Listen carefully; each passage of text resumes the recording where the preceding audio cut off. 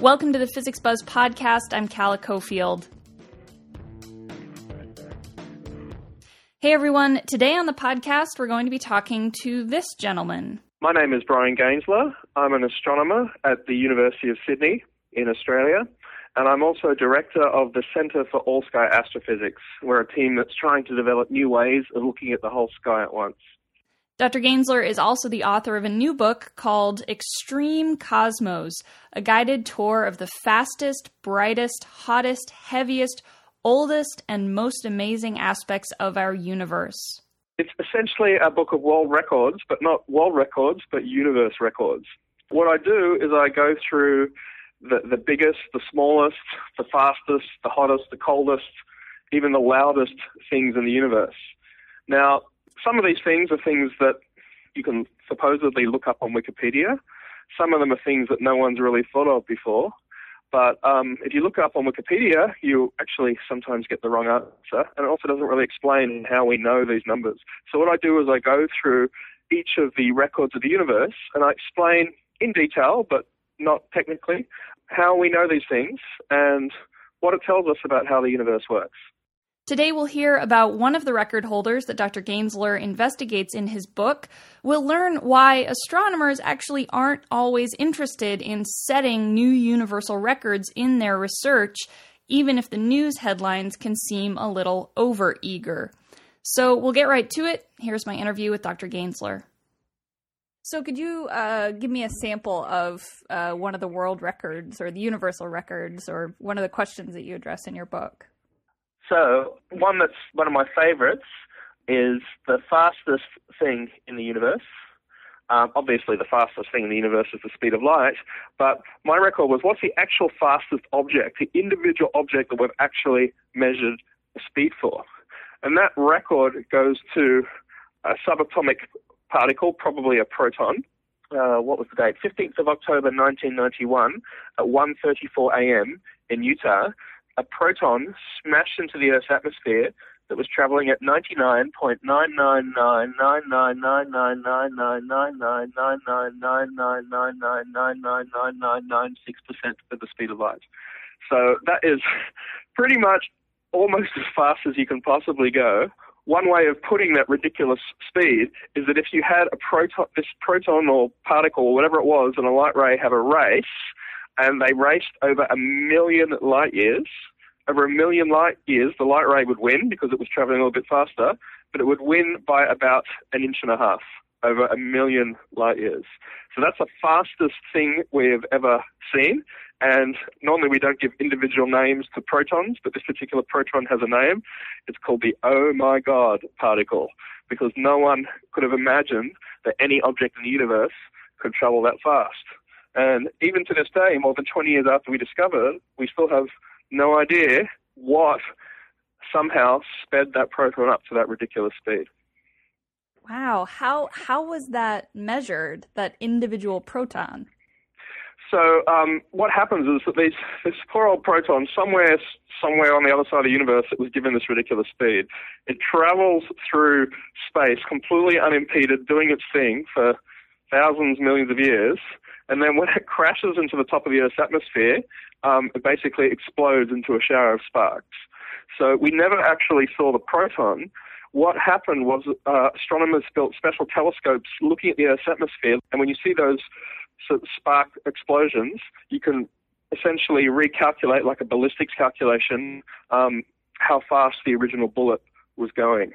And so they saw that shower of sparks, and they were able to reconstruct what the original proton was doing.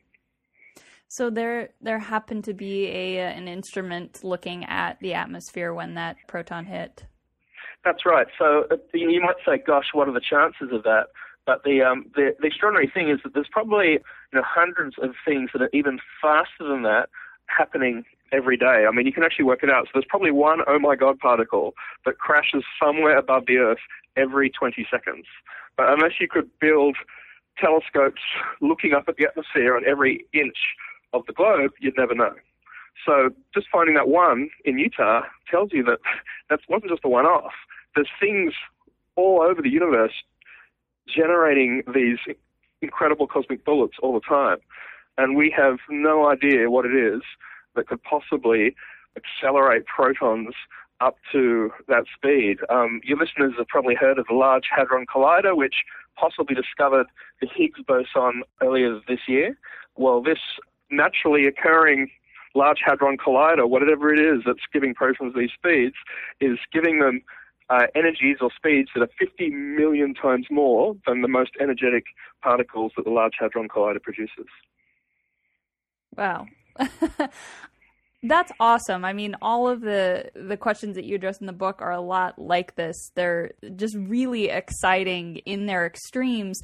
Most, I feel like, of the pop astrophysics books that are coming out are tackling these really complex topics like dark matter and dark energy. So what inspired you to write a book just about these seemingly simple questions? That's right. I barely mentioned dark matter and dark energy in the book, even though obviously as a professional astronomer, I'm very well aware of them. What I wanted to achieve with this book was this frustration that people feel when I talk to them, that's saying, I wish I could do what you do, but, every time I hear the word million or billion, my head spins. And the implication they give is that somehow I understand what a million is and they don't. And I think that's not right. An astronomer can't imagine what a billion or a trillion or a zillion means any more than anybody else. I can imagine the same number of things in my head as anybody else, and anything more than 50 marbles on a table is hard for me to comprehend. So what I wanted to get across is, yes, there are some really silly numbers involved in astronomy that have lots of zeros and nines and all the rest of them in them. But I wanted to get across that it doesn't really matter that we can't understand them. The point is that we can still get our head around what's going on by using physics and mathematics, even though we don't really understand what the numbers mean because our brains aren't used to counting for such large things. And that even if the numbers scare you, you can just let that flow past you and just appreciate just how amazing the universe is. So in one sense, it was supposed to dazzle you with numerology, but in the other sense, I wanted the book to make the reader feel comfortable that the universe is accessible, even if the numbers intimidate you. So this book is all about universal records, and as you mentioned earlier, these seem like questions that should be easy to answer. What's the fastest thing, the heaviest thing, this or that? But as you mentioned, actually trying to find the answers to these on the internet can be a challenge. Why is that? Yeah, so when I pitched this idea to a publisher, they gave me some time, a year and a half to write the book, and I'm thinking, I'll be able to write this in 3 months. And I was wrong. It took me about 2 years to write the book, because these aren't the sorts of things that astronomers care about. I mean, astronomers are interested in how things work. They're not interested in claiming a record. So some of them, like the oh my God particle, the fastest particle in the universe that we've ever seen, that's something that's actually well known in astronomy. But a lot of the others are things where people would think, who cares? So things like, what's the loudest sound in the universe? I mean, astronomers are interested in sound. What's the most electrical thing in the universe? What's the weakest gravity in the universe? These are things that are of great interest to the public, and I think they're pretty neat too. But they're not things that help you understand how the universe works. So no one has ever written a paper saying, I just discovered the loudest thing in the universe. So this is information that's out there, but astronomers maybe haven't phrased it or pulled out these little nuggets of information that just maybe a kid looking up the stars might wonder? Exactly. So I have a son who's 9. He was probably about 7 when I started writing this book. And he would ask me these questions like, what's the largest star? And to a 7-year-old, that's an obvious question to ask. Surely every astronomer knows what the largest star is. And I'd say, I have no idea. And that was an unacceptable answer to him. And astronomers don't tend to write papers saying, I found the largest star. So yeah, the answers are there, but the astronomical literature doesn't tell you where to look. Mm-hmm. It seems like there is some focus on records, especially with, say, the hunt for extrasolar planets, the lightest planet or the least dense planet or things like that. Is that just in that field, do you think, or are astrophysicists starting to maybe answer these questions because they're catchy? I think there's a sociological effect there in that it's very important to one's career and one's funding that you get media attention. And so you have to obviously simplify your discovery. You can't just put your journal article out there and hope someone reads it. And sometimes there's a temptation by the scientist or by their media officer to go for a bit of hyperbole. So you're right, you often see headlines of the biggest, the fastest, the smallest, whatever. And so now I've sort of, I keep an eye on those things. So there was just a story earlier this week about the biggest black hole ever found. And it's not even close. What they actually did find was the black hole that's the biggest percentage of the mass of its galaxy. But you can understand why a headline like that doesn't really make people read the story. But if you say biggest black hole ever found, then people will say cool, and they'll read it. So yeah, there is a tendency for astronomers to shoot for hyperbole. But in terms of the actual records, records in astronomy are not broken very often. Okay, so that's interesting, actually, because there's just an ocean of objects for astronomers to find, and detection techniques are getting better and better every day. I have no illusions that my book is going to somehow stand the test of time. There'll perhaps be a second edition one day that updates the records. So astronomy does find new amazing objects. The record that gets broken most often is the most distant object in the universe, in that about once a year someone finds a galaxy that's even further away than we thought you could possibly detect with telescopes. But a lot of the other records, that the current holder is something that's so off the scale, like this oh my god particle, the fastest particle that we've ever seen, that it's going to take a while before we break the record. And if we do, it's probably only just like real records on Earth, like the 100-meter race. It's only going to be broken by a smidgen. So I've sort of now appointed myself as sort of an unofficial keeper of the records, and I do keep an eye on the astronomical literature and look for objects that look extreme in some way, and keep track of any that push or even break the records that I found. And there were a couple of incidents. In the Australian edition of the book, which came out a year before the American edition, I talked about the fastest extrasolar planet ever discovered that was whizzing around its parent star at 800,000 kilometers an hour or so.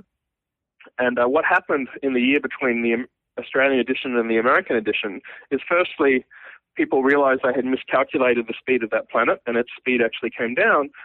But in the meantime, another planet was found that was moving even faster. So I updated the book for the US readers to provide the new record holder. And so that's an area, and I suspect that will continue to evolve. But some of the other record holders, dare I say it, not only when someone says this, they're immediately proved wrong, but some of the other holders I think will stand for a long time. On a last note, who would you recommend this book for? Is it going to be accessible to members of the general public? So I had in mind any adult who just has even just a general interest in science. But what surprised me in the feedback that I've been getting from the book when I meet people is that their 8-year-olds and 10-year-olds and 12-year-olds have seen the book sitting on the shelf and have picked it up and devoured it. So I wasn't writing it with children in mind, but apparently a lot of children who obviously love this idea of records have enjoyed the book too. Dr. Gaensler, thank you so much for being on the Physics Buzz podcast. Thank you so much. I hope those that read the book really enjoy it and get excited about the sorts of things that I'm lucky enough to do. Once again, that was Dr. Bryan Gaensler, and the book is called Extreme Cosmos, a guided tour of the fastest, brightest, hottest, heaviest, oldest, and most amazing aspects of our universe. That's all for the Physics Buzz podcast. I'm Calla Cofield. As always, you can find more podcasts, our Physics Buzz blog, resources, and so much more at physicscentral.com. Tune in next week for more Physics Buzz.